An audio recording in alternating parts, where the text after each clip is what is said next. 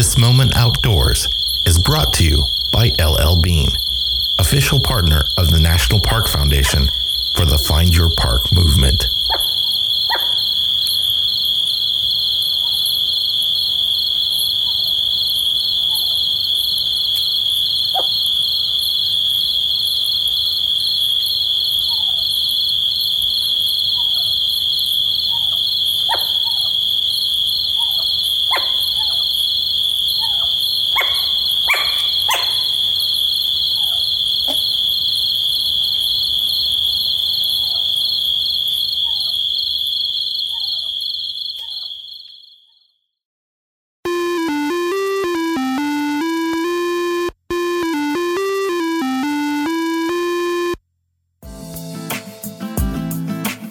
If you're of a particular generation, you're likely to remember the Oregon Trail video game.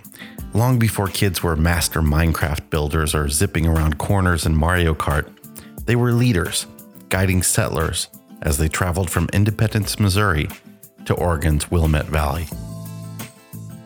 The road was tough, and you had to make life-altering decisions that would lead to the success of the party or would lead to dysentery. No one wanted to die of dysentery. But for the real-life 19th century pioneers, the adventure was anything but a video game. If you listen to our two-part series on the Lewis and Clark expedition, then you know that America was longing for an easy route to the Pacific Northwest, and while Lewis and Clark were able to find a passage, it wasn't a realistic one for families and covered wagons. Another route was required.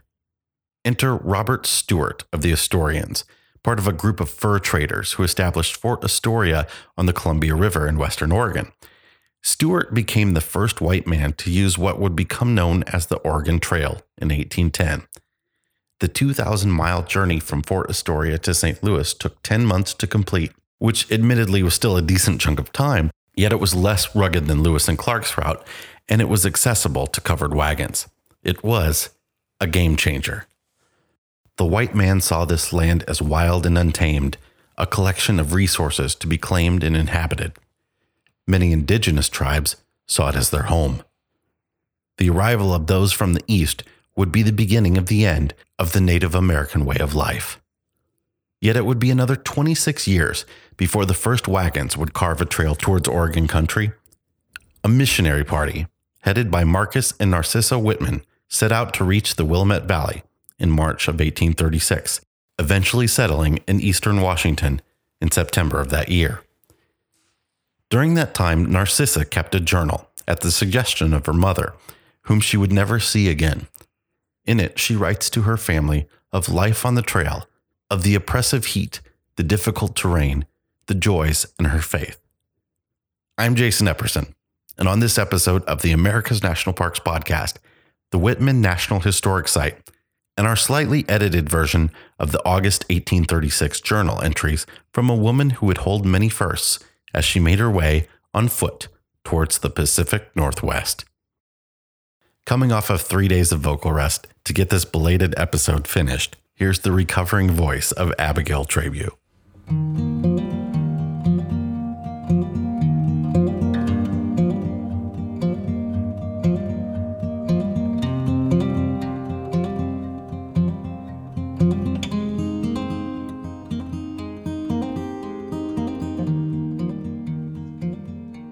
August 7th, came 15 miles without seeing water, over a dry, parched earth covered with its native sage as parched as the earth itself. Heat excessive, but mitigated with a gentle breeze. We have encamped on a fine place. Plenty of good grass for our weary animals. Thus our blessings so mingled that it seems as if there were nothing else but mercy and blessings all the way. August 8th, Monday, Eve, Snake River. Have an excellent campground tonight. Plenty of excellent feed for our horses and cattle. Quite a change in the temperatures of the atmosphere since yesterday noon. It was so cool last night, and we have such a wind today that we and our animals have traveled more comfortably for it. Have come 18 miles today and have taken it so deliberately that it has been easy for us. The hunters came in last night well loaded. They had been in the mountains 2 days after game, killed 3 elks and 2 antelopes. This is the first elk meet we have had and is the last opportunity we expect to have of taking any more game. We think ours will last until we reach the salmon fishery at Snake Falls. Thus, we are well provided for all the way, contrary to our expectations. August 11th, Thursday. Tuesday and Wednesday have been very tedious days, both for man and beast. Lengthy marches without water. Not so tedious today for length, but the route has been rocky and sandy. August 12th, Friday. Raised camp this morning at sunrise. Came 2 hours' ride to the salmon fishery and obtained and boiled for our breakfast. Find it good for eating. Friday Eve. Dear Harriet, the little trunk you gave me has come with me so far, and now I must leave it here alone. Poor little trunk. I am so sorry to leave thee, 20 miles below the falls on Snake River. Farewell, little trunk. I thank thee for thy faithful services and that I have been cheered by thy presence so long. The hills are so steep that husband thought it best to lighten the wagon as much as possible and take nothing but the wheels. I regret leaving anything that came from home, especially that trunk, but it is best. It would have been better for us not to have attempted to bring any baggage, only what necessary to use on the way. If I were to make this journey again, I would make quite different preparations. To pack and unpack so many times and cross so many streams where the packs frequently get wet requires no small amount of labor, besides the injury done to the articles. Our books, what few we have been wet several times. The custom of the country is to possess nothing, and then you will lose nothing when traveling. Farewell for the present. August 13th, Saturday. Dear H., Mr. McKay has asked the privilege of taking the little trunk along so that my soliloquy about it last night was for naught. We have come at least 15 miles and have had the worst route in all the journey for the cart. They were preparing to cross Snake River. The river is divided by 2 islands into 3 branches and is fordable. The packs are placed upon the top of the highest horses and in this way crossed without wetting. 2 of the tallest horses were selected to carry Mrs. S. and myself over. Husband had considerable difficulty in crossing the cart. Both the cart and the mules were capsized in the water and the mules entangled in the harness. They would have drowned but for desperate struggle to get them ashore. Then, after putting 2 of the strongest horses before the cart and 2 men swimming behind to steady it, they succeeded in getting it over. I once thought that crossing streams would be the most dreadful part of the journey. I can now cross the most difficult stream without the least fear. There is one maneuver of crossing which husband has tried, but I have not, neither do I wish to. Take an elk skin and stretch it over you, spreading yourself out as much as possible. Then let the Indian women carefully put you on the water, and with a cord in the mouth, they will swim and drag you over. Edward, how do you think you would like to ride this way?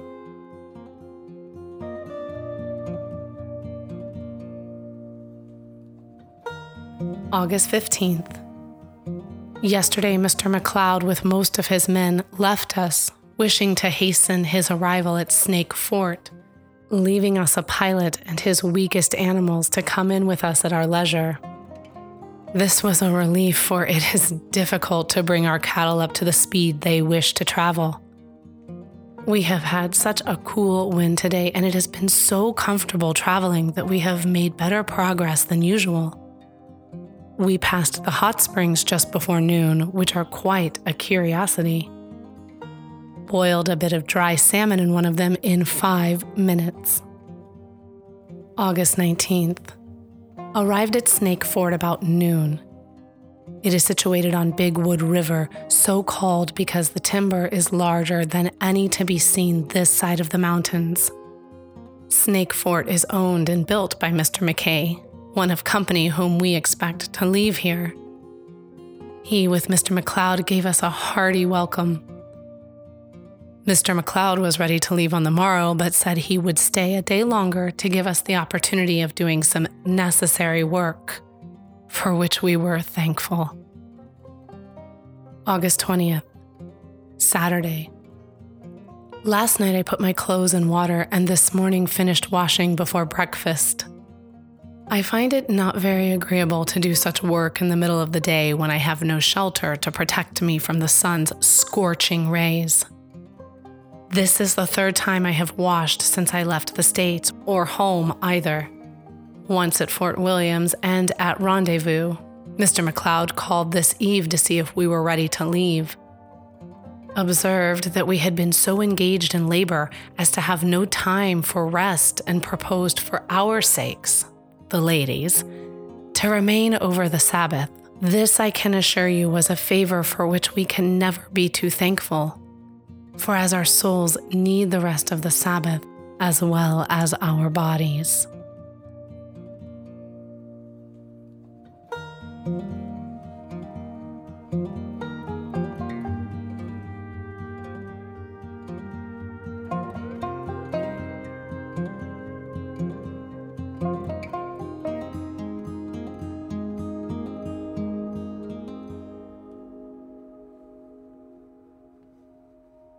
Narcissa, along with her husband Marcus and the rest of the party, reached the Walla Walla, Washington area on September 1st, 1836. During that time, she became one of the first 2 white women to cross the continent over land, and in 1837, she had the first child born of American parents in Oregon country. Her journey proved women could cross the country on foot, opening the door for several generations of immigrants to embark on the Oregon Trail. Narcissa and her husband lived in Oregon for over 10 years as missionaries, dispensing farming and medical advice while preaching to the local tribes. Earlier fur traders had brought infectious disease to the area, so when an outbreak of measles took hold, tribal leaders blamed the settlers, and on November 29th of 1847, several men, secretly bearing hatchets and guns, visited Marcus Whitman under the pretense of a medical visit. In the ensuing attack, Narcissa lost her life, along with her husband and 11 other emigrants. The attack horrified Americans and impacted the lives of the peoples of the Columbia Plateau for decades.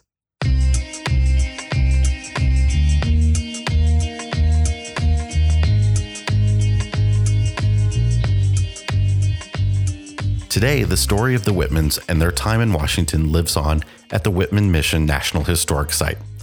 The park is located in southeastern Washington, 7 miles west of Walla Walla, off of Highway 12. The grounds are open all year, sunrise to sunset, and the visitor center is open daily during the summer and closed Mondays and Tuesdays during the winter. There's no fee to enter, and the site includes the original mission, a mass grave where Marcus and Narcissa Whitman are buried, the Whitman Memorial Obelisk, and a small museum inside the visitor center. This episode of America's National Parks was hosted by me, Jason Epperson, and written and narrated by Abigail Trabue. If you enjoyed the show, we'd love a 5-star review wherever you listen to podcasts. Don't forget to subscribe and follow us on Facebook, Twitter, and Instagram. Just search National Park Podcast. You can also join our America's National Parks Facebook group. We'll link to all of our social media and more in the show notes at nationalparkpodcast.com. If you're interested in RV travel, give us a listen over at the RV Miles podcast. You can also follow Abigail and I as we travel the country with our 3 boys at ourwanderingfamily.com. This land is your land. This land is my land. From California to the New York Island. From the Redwood Forest to the Gulf Stream waters. This land was made for you and me.